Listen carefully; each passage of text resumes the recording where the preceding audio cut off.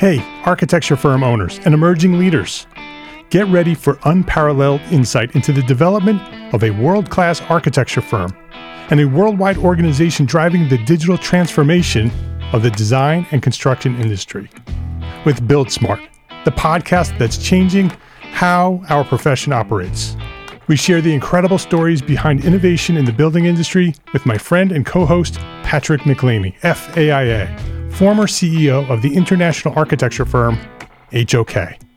You know, Yamasaki's office or firm lasted during his lifetime. And when he passed away, I think that was the end of the Yamasaki office.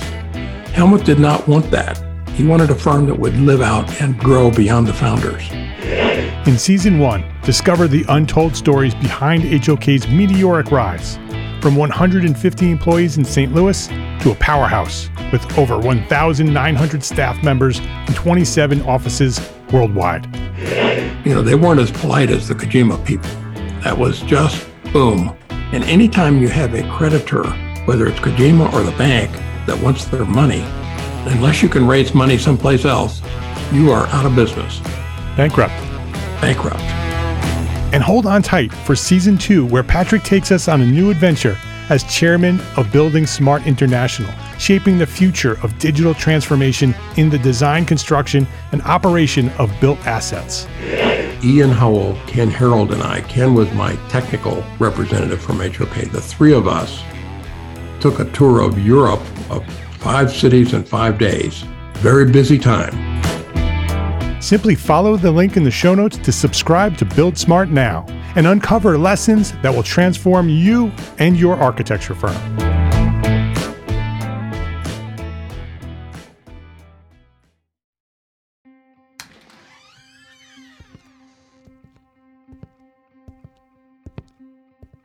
Hey, this is Eric with 30x40 Design Workshop with a heads up that all of my content will be streaming on Gable Media. Starting October 7th, you can head on over to gablemedia.com/video to check it out. Hi everyone, my name is Steven and I am the creator of Show It Better. And I'm glad to announce that Show It Better is now streaming on Gable Media. Visit gablemedia.com/video to catch up on our full catalog.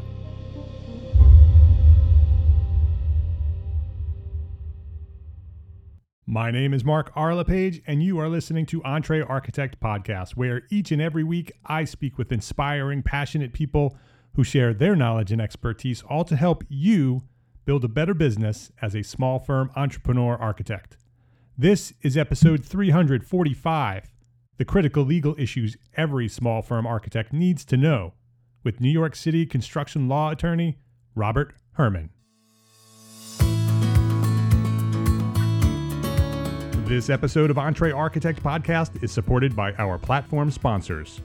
ARCAT, the online resource delivering quality building material information, CAD details, BIM specifications, and so much more, all for free. Gusto, easy online payroll benefits, and HR built for modern small businesses like ours. And Monograph, the time tracking and project management tool built for architects by architects. Robert Herman, welcome to Entre Architect Podcast. Thank you for inviting me, Mark. I look forward to speaking with you and appreciate the opportunity to be here. Thank you. You're welcome. I'm looking forward to this. This is going to be a lot of fun, I think. This legal issues and risk management are topics that come up occasionally in our community of small firm architects, but I think it's often neglected in architecture until it's too late, right? I think architects don't like to talk about risk management and legal issues until they need to. And then when they need to, it's too late. And so I'm looking forward to our conversation today. I think we may inspire some architects to pay attention and make some corrections or maybe do some preparation in order to avoid some situations in the future. So before we have that conversation, let me introduce you to our listeners. Robert is a principal at the law firm Offit Kerman, based in New York City. He's the chair of the firm's New York construction law practice. He represents and acts as general counsel to a number of architects and other design professionals and construction professionals, advising them on general business matters and representing them in litigation, arbitration, and mediation. Robert is a member of the Professional Practice Committee of the American Institute of Architects in New York, the New York chapter. He's trained in mediation and is on the American Arbitration Association panel of construction mediators. He also serves as a mediator for the New York Supreme Court, New York State Supreme Court, Commercial Division. He's an adjunct professor at Columbia University School of Architecture, Planning, and Preservation, where he teaches advanced professional practice to third-year master's students. So this is a man that has a lot of information for us. He's got a lot of experience and a lot of knowledge, and I'm looking forward to this conversation. So Robert, I shared a little bit about you and what you do and what you've been doing. What we do here at EntreArchitect Podcast is we start off with our guest's origin story. I'd love for you to just dig a little deep and dive into your story about what inspired you to do what you do, and share the moment from where you discovered that passion to where you find yourself today. I'd be happy to. Thank you for that lovely introduction. I stumbled into my law practice representing primarily design professionals and others in the construction world. I was with a law firm back in the 1980s that happened to represent, at that time, a very large Canadian developer, Olympia, New York, that was doing a lot of projects in New York City and around the world and country. And the firm, even though they were 6 lawyers, was their construction counsel. So I really got to learn a lot about construction, working with the design team and the contractors. And then had the good fortune of having a good friend who became the managing partner at Robert Stern Architects firm. And he hired me to become their outside counsel. And that relationship went on, lasted about 25 years. But out of that, I began to meet other architects, and I realized actually that I had a passion for architecture. I think I always enjoyed the traveling and going and seeing old buildings and new architecture buildings, but never realized quite the passion that I had for it. And so over the years, my practice has just grown through referrals of a lot of small firms, not always all small, but I seem to work with a lot of firms of a couple of people, helping them get started, see them grow. And I now find myself, really interested in architecture, and I have developed I've done a lot of teaching. I've been teaching 4 years now at Columbia, third-year master's students in an advanced practice course. And I've been invited into 4 or 5 other schools in the New York City area to provide lectures or seminars, more discussion seminars on the risk management topics usually. And I now find myself happy to go to any city in this country and look at old buildings and find I could walk around any city, Buffalo, Pittsburgh, Cincinnati, Cleveland, and be very happy just looking at the architecture. So and then I had the opportunity a couple of years ago to be asked to write a book, which is called Law for Architects, What You Need to Know. And that's been used in a lot of schools, and firms have used it as a resource. So I really enjoy the opportunity to give back to the profession in any way I can through my teaching efforts or working with the Professional Practice Committee at the AIA chapter in New York. So whenever I can do something to give back to the profession that I really have come to really enjoy and love, I'm happy to do that. Well, thank you. I thank you for contributing to the profession and joining me here today. Law for Architects is the book. So you should go buy that and get that on your shelf. That's the first thing you should do, you listeners. And so I wanted to, we've talked before offline, off the podcast, and got to know each other a little bit. And, I wanted to invite you on the show. Our friend Drew Lang introduced us, and through our conversation, I wanted to invite you on the podcast here to talk about legal issues. And I didn't really know which legal issues we should be talking about, what was the most relevant to small firms. And you were talking about managing risk through managing client expectations, which was not what I expected you to say. I figured we'd dive right into some, legal contracts and all of that kind of thing. And you were very specific about that. And so I wanted to invite you here and talk about that. So what is your thought on how best small firm architects, which is our community, how best they could stay out of legal trouble? What are some of the ways they can manage their risk as they move forward in their practice? Well, I think I look at risk management really several different ways. One is obviously just avoid it by not taking a project. I've had clients that, they've offered a condominium tower. They've never done it before. Do they want to take that risk?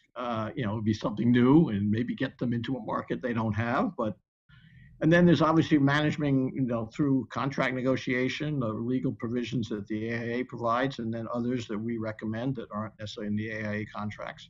And then, of course, there's the risk management, which is also a problem during CA, and how do you manage during construction administration, avoiding risk. But I think that the way I've over the years looked at this is that, contracts can have all the wonderful provisions you want, and you have a lot of legal provisions that support you, maybe some that don't, but I think it really begins with being able to manage the expectation of your clients as to what you're going to do and not do. And this is particularly true for small firms.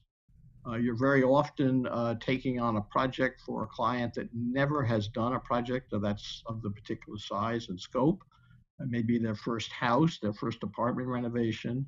And I think in that situation, those clients have expectations that often are not met by architects, because they think architects are going to do everything for them. They're going to be their eyes and ears. They're going to be there. They're going to watch over the contractor, oversight, and see everything and catch everything. And I think it's really important to early on establish a communication with the client and go through. If they've never done a project, you need to sit down with them at some point and talk about, well, this is how the design phase is going to work, and this is what we're going to do, and we're going to need your approvals at this phase and that phase, and talk about the construction administration phase. You may want to explain to them what a shop drawing is, because you may be presenting an invoice for reviewing a shop drawing, and they may say, what is this? I had no idea you'd spend 5 hours doing shop drawing review. I don't even know what you're talking about. And also explain your site visits and the application for payment process, how change orders would be managed, and also talk about the project closeout issues. In other words, what's going to be involved in getting the project closed out. They may think that once it's done, they can move right in, but maybe there's a CFO they have to get that might take time. So I think the critical thing is communication, and I think it's a theme that runs through the entire process. And as I said, you have a contract, and it could be, a very solid contract. But if you don't communicate with the client from day one, and I think also in a very honest way, I think it's really critical to be honest with the client.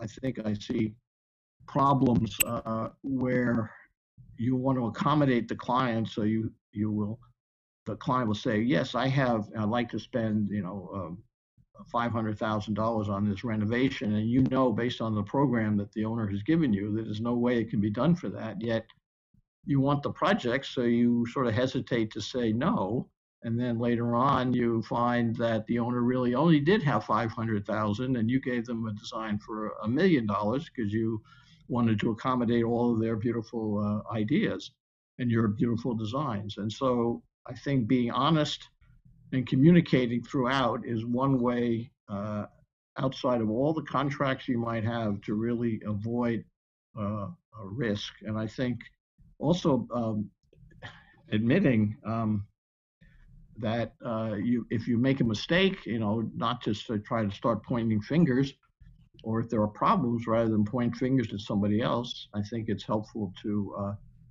try and come up with creative solutions. So Robert just gave us a checklist. So rewind and note down all those things that we should be doing step after, step by step, because Robert literally just gave you a checklist that you can write down and make sure that you're going through each one of those items and making sure that you understand how that process works and that you're clearly communicating that process each step of the way with your clients. We will return to our conversation after this quick break to say thank you to our platform sponsors here at Entre Architect, ARCAT, Gusto, and Monograph. Unless you're working for one of the top architecture firms in the world, you know what it's like to work with limited resources. But there's one resource that you can access no matter what size your architecture firm: ARCAT.com. ARCAT is the online solution for your building product information needs. They offer BIM objects, CAD details, specifications, and much, much more from leading manufacturers from all over the world. Research building products and get the information you need all in the same place, fast and easy. And best of all, it's free. ARCAT doesn't charge you anything for these resources. You don't even need to register or give them your email. And when I say it's free, there's no catch. Visit ARCAT.com and try it out. Search for the resources that you need and ARCAT will deliver. That's ARCAT.com. That's ARCAT.com. ARCAT.com. Build better. Taking care of your employees has never been more important than now. For years, Gusto's been helping more than 100,000 small business owners run payroll, offer benefits, onboard new employees, and more. They call it the People Platform. And it doesn't just look nice, and it does look nice. It also works. Your payroll taxes are filed, deductions are calculated, and your team gets paid. You can even offer health insurance and 401ks as you grow. As a listener of the EntreArchitect podcast, you will get 3 months free after your first payroll when you go to entrearchitect.com/gusto. That's entrearchitect.com/gusto. And make sure that you let them know that you're a member of the EntreArchitect community. Gusto, the People Platform. Visit entrearchitect.com/gusto today. Are you tired of spreadsheets? Of using spreadsheets to keep track of your project plans, your budgets, your staff, your time? Spreadsheets. Our friends at Monograph know what that's like because they're architects too. They know all about that spreadsheet mess that you're dealing with, so they did something about it. Monograph is a time tracking and project management tool built for architects by architects to respond to the challenges that small and medium-sized firms face on their quest to a profitable business. With Monograph's integrated suites of tools, you'll stay on track and on budget without the overhead of wrangling spreadsheets every day. Improve your firm's operations today. Try Monograph for free at entrearchitect.com/monograph. Ditch the spreadsheets. Visit entrearchitect.com/monograph and try Monograph today for free. ARCAT, Gusto, and Monograph. Please visit our platform sponsors today and thank them for supporting you, the EntreArchitect community. One of the questions I have, Bob, is with that list that you just went through, is that a conversation that we have prior to signing agreements or following our signing of agreements? When do we do that? I think if you can, when you're first meeting with the client and you're getting close to negotiating a contract, it doesn't hurt to have that discussion, as much of that discussion as you can have, because to some extent, they're going to get a contract, and some of these owners will never read it, and they may sign it, and they won't really know what's in there. And when you go later on to rely on that provision, they're going to say, well, why didn't you explain this to me at the beginning when I've never done this project like this? Why didn't you tell me about this? So I think that the earlier you can do this kind of conversation, I think the better off you'll be in terms of managing the clients, setting and managing their expectations. Yeah, I often, in my practice, I'll use the contract to have that conversation. As I review the contract, we use that sort of as our guide to have that conversation. So we'll go through each provision, and then we'll sort of explain what that provision means and how it's going to work and who's responsible for what and when and all that. I think that's a very interesting idea. I would say that I don't think any of my clients have ever done that I know of, because I think they're afraid to sit down with an 18-page B101 and show it to the owner, and then show a provision that has 27 additional service provisions in it.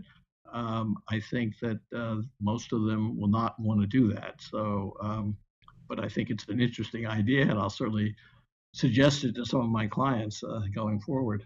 Yeah, we do additions and alterations for residential, and we developed our own agreement with our attorney and our insurance company over the years, and so it's a little bit more user friendly, which is why I built it that way, than the AIA contract. Similar protection, but it's a way that when they read it, they understand what they're reading. Because we've developed for a lot of our clients letter agreements with standard terms and conditions that we attach, and I think it is much more user-friendly on certain kinds of projects. Absolutely. Yeah, and that's similar.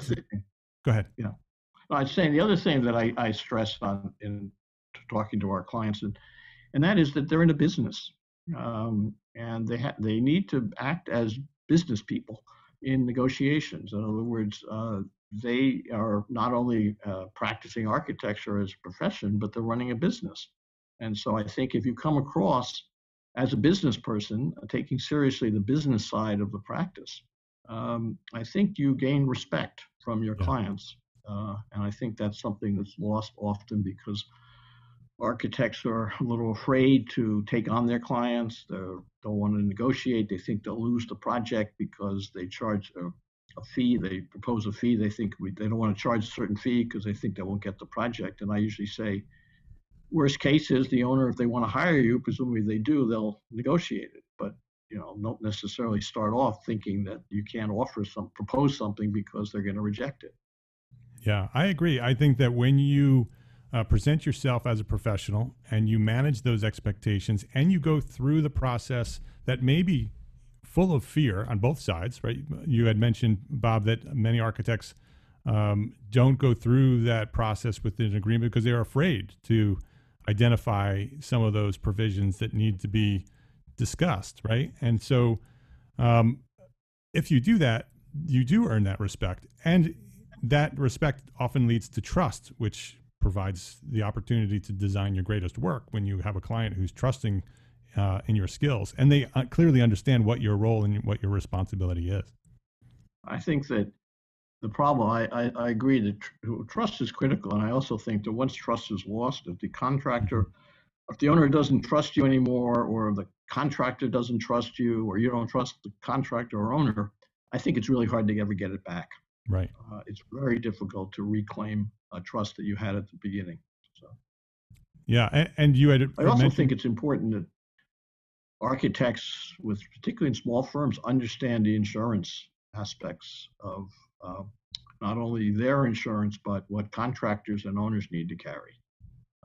So I think that's another part of what I spend a fair amount of time with clients is trying to help them understand owners, builders, risk insurance policies and why that's important, being additionally insured on contractors' insurance policies, understanding what their professional liability coverage covers and doesn't cover, and why they can't agree to certain terms in their agreement.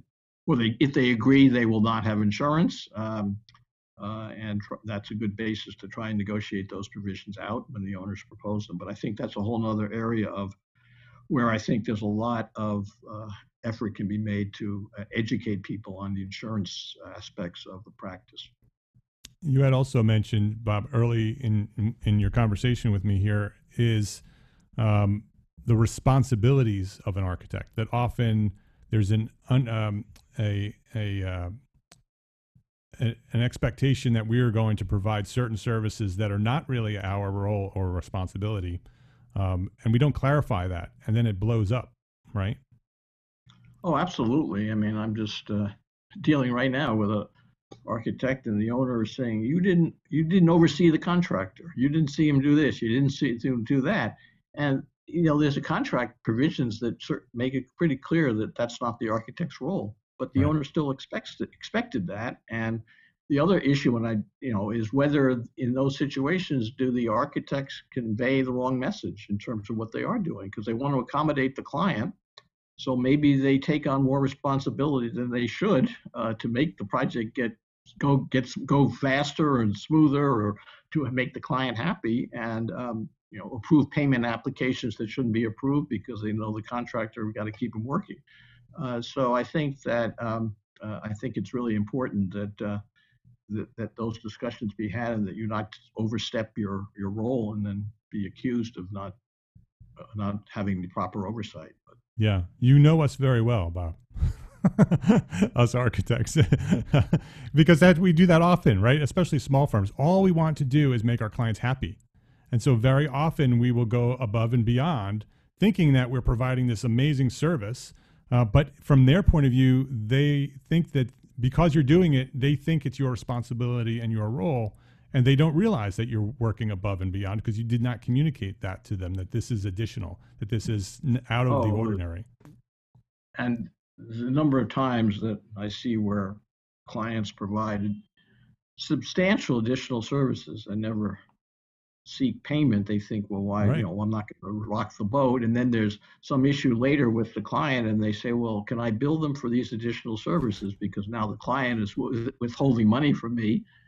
And that's a difficult thing to be able to say, well, yes, you can, but that was 2 years ago. And you never told them it was additional. I don't think you're going to get those fees. And I think that, again, that goes to being afraid of your client. Right. And you really can't be afraid of your client. There's no reason to be afraid of your client. Yeah, that's a lesson I learned very early on as a young architect. We had very early, we had a great residential project, full whole house renovation, $1 million budget, two 29-year-old architects. My wife and I are partners. It was a dream job, and all we wanted to do was provide the best service we could, right? And so we went above, and we literally delivered laundry for the client. There was a crisis, and she needed her laundry moved. That's the level of service that we were providing, and we never I communicated that it was above and beyond, and they just assumed that that was our role. That our role, not that we were a delivery service, but our role was to do anything that needed to be done to make sure the project went smoothly, and it blew up. It didn't work out the way we had hoped it would. Yeah, well, that happens a lot, and then the architects have the deep pockets generally with the insurance. The contractors don't have the deep pockets with their insurance, and so that's why some claims arise. Yeah, I've had that happen as well, where a client and a contractor had a conflict. The contractor did not provide the services that they were supposed to, made some mistakes, didn't follow the drawings that they needed to follow, and ended up in a situation where the client sued the contractor, and we got pulled right into that lawsuit with it, right? The attorney took us both, right? And luckily, our agreements and our due diligence in, prior and doing a lot of this risk management did protect us. That specifically our agreement protected us. But our documentation keeping, right? We kept great records. We learned that lesson early and made the corrections later in our careers to make sure those things never happened. And that was a really scary moment when we got that letter saying that we were part of a lawsuit. And luckily, our agreement and our preparation and a great attorney took care of it pretty easily. And we weren't even involved we were dismissed because of our preparation. And so I think one area of problems that I often see is just budgeting. In other words, providing the client with honest budgets, and then keeping them informed when the owner wants to make all these changes, telling the owner, well, this is going to cost you more money. Again, that's a discussion that clients don't like to have. They like to think that they'll just do the design and the owner will have the money. So again, it's communication, I think, is the theme. Yeah, the communication is critical, and like you said, managing expectations of what role is whose role is what, and if you make that a system, if you put together that in a document of some sort or a checklist, it makes it very easy to communicate all of these things that we're talking about. Like I said, this is a checklist. You can go through this, rewind this whole episode, and make notes and say, oh, I have to do that, I have to do that, I have to do that. And instead of trying to remember to have these conversations, just make yourself a checklist and say, okay, I need to have this conversation, I need to have this conversation. And you can create a document that you use as part of your process of it could be part of your sales process, it could be part of your negotiation process. Wherever you want to put it is where it should be. But clearly communicating the roles, the responsibilities, clearly communicating that when there is an additional service, right? Because that's one of the things that we learned is that when we do those additional services, that we need to have a process to communicate that role, that response, that additional service as additional, right? Before you do the work, and say, we have an additional service change order that we use that say, okay, we're adding additional services. This is what it's going to cost. This is what we're expecting to do. We have them sign it. And then when the bill shows up, there's no question. And if I wanted to do like I did early on as a young architect, if I wanted to provide some additional services for free, I could do that. But what I do is I document that in the document and say that I'm going to waive those fees. And then when the invoice goes out, that service is on the invoice with a credit next to it. So I bill for it, and then I provide a credit and I waive the fee that I show them. So they see that we did the service, we show a value next to that service, and then we show that we've done it for free. And that clearly communicates that we've had a role, that we've had a responsibility, that you could have paid for it, but we're giving it away. And then if we end up in a situation like you said, Bob, where that we have a conflict later where the client's not charging us, now we have all that documentation to show that we waived those fees, that we can come back and say, well, we actually earned those fees. You can pay us for those fees now. Well, I think that owners don't understand how much effort architects put into a project. Right. They have no idea of the time that is put into these projects. And I think being able to document that for clients so they understand what the effort is also part of the process, so they appreciate what you're doing. Yeah. Bob, this has been a fantastic conversation. I appreciate the checklist because I think that's going to be very helpful. Everybody can kind of go through it and make sure we're managing expectations well in order to manage our risk. Before we wrap up, I wanted to ask you the one question, Bob, that I ask everybody here at Entre Architect Podcast is, what is one thing that a small firm architect can do today to build a better business for tomorrow? I think what they could do, I would say, is it just one thing? That's the question, but if you wanted to provide more, you could do that. No, I think it's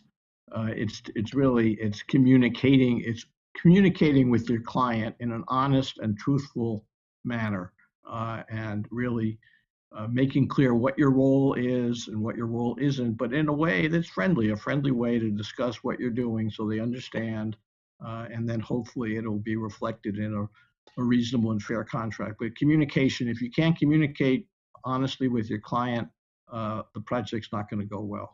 So that would be the one thing that I would stress is practice, if necessary, how you communicate to your client with respect to what you're doing, so it comes across in a user-friendly way. Right. It's often that we try to avoid pain, right, through doing things that we're afraid to do, which ultimately ends up in a lot more pain, right? And so if we go through this process up front and we get good at it, right, if, like what Bob said, if we practice this process of communicating and managing expectations, it gets better, it gets easier, we become less fearful of doing it, and then ultimately the project goes much smoother. If you avoid this because you're afraid to do it, because it's painful, it's something that we don't really want to do, very often it will blow up and it will become something that's way more painful than the awkward conversation that you might have up front. And like Bob said, if you have this conversation and the client is reacting in a very negative way, that's a red flag, right? This process of communicating back and forth and understanding the provisions of an agreement, if you're having a really tough time, a really difficult conversation and a negotiation process, that's going to translate to the rest of the project. Years more work and pain of working with a complicated contract and a complicated client. And so often this is a way for you to, if it is a negative process, you have the ability to say, well, this isn't going to work out. We're not going to do this project, and avoid this situation altogether. Know your client. The earlier you know your client, the better off. And if you ever have to actually look at the contract, then you probably have a problem. So. Exactly right. His name is Robert Herman, 2 R's, 2 N's. We'll have all of his information on the show notes. The web, you can go visit his website, offitkerman.com. It's Offit, OFFIT, KURMAN.com. Robert, this has been a fantastic conversation. I appreciate you for spending some time with us here and helping us sort of manage our risks through managing our client expectations. Thanks for joining us here today at EntreArchitect Podcast. Thank you very much for inviting me. I really appreciate the opportunity to be here. You've been listening to episode 345 with Robert Herman, talking about critical legal issues every small firm architect should know. These are critical issues that every small firm architect should know. So if you know an architect who doesn't know what we just talked about, or you think that might be helpful, send this link to a friend. It's entrearchitect.com/episode 345. That's the link to share. That's the link for the show notes. entrearchitect.com/episode 345. EntreArchitect is proud to be part of the largest, most engaged AEC multimedia network on the planet. Gable Media, curated thought leadership for an audience dedicated to building a better world. Listen and subscribe to all the shows at gablemedia.com. That's GABL media.com. And check out EntreArchitect Academy membership. It's ready to edit business resources. It's live monthly training. It's supportive architecture community is there for you, all waiting for you at EntreArchitect Academy membership. Learn more and enroll right now at entrearchitect.com/join. My friends, be well, be healthy, be happy, be safe, secure. Thank you for listening. Love, learn, and share what you know. Have a great week.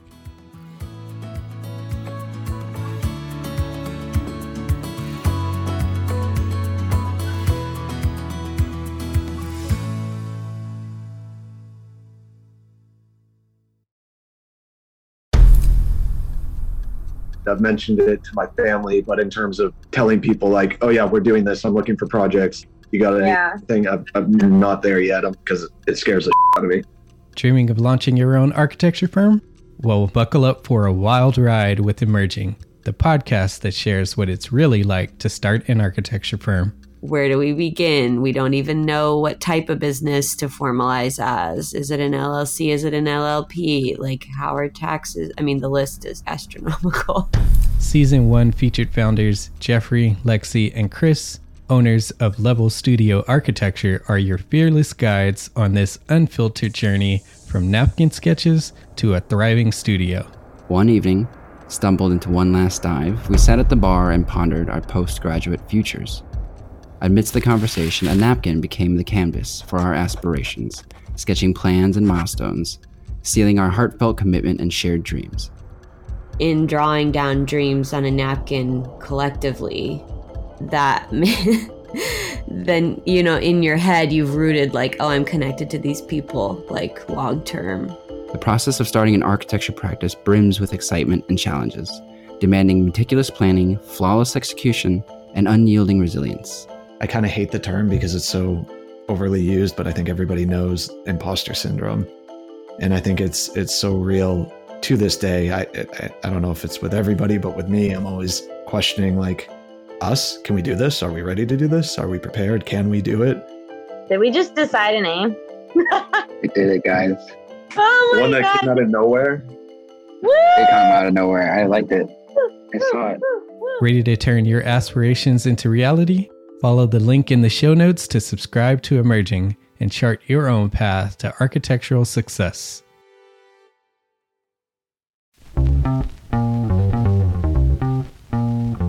Calling all small firm architects. It's time to tap into your full potential with EntreArchitect's Context and Clarity, where inspiration meets innovation.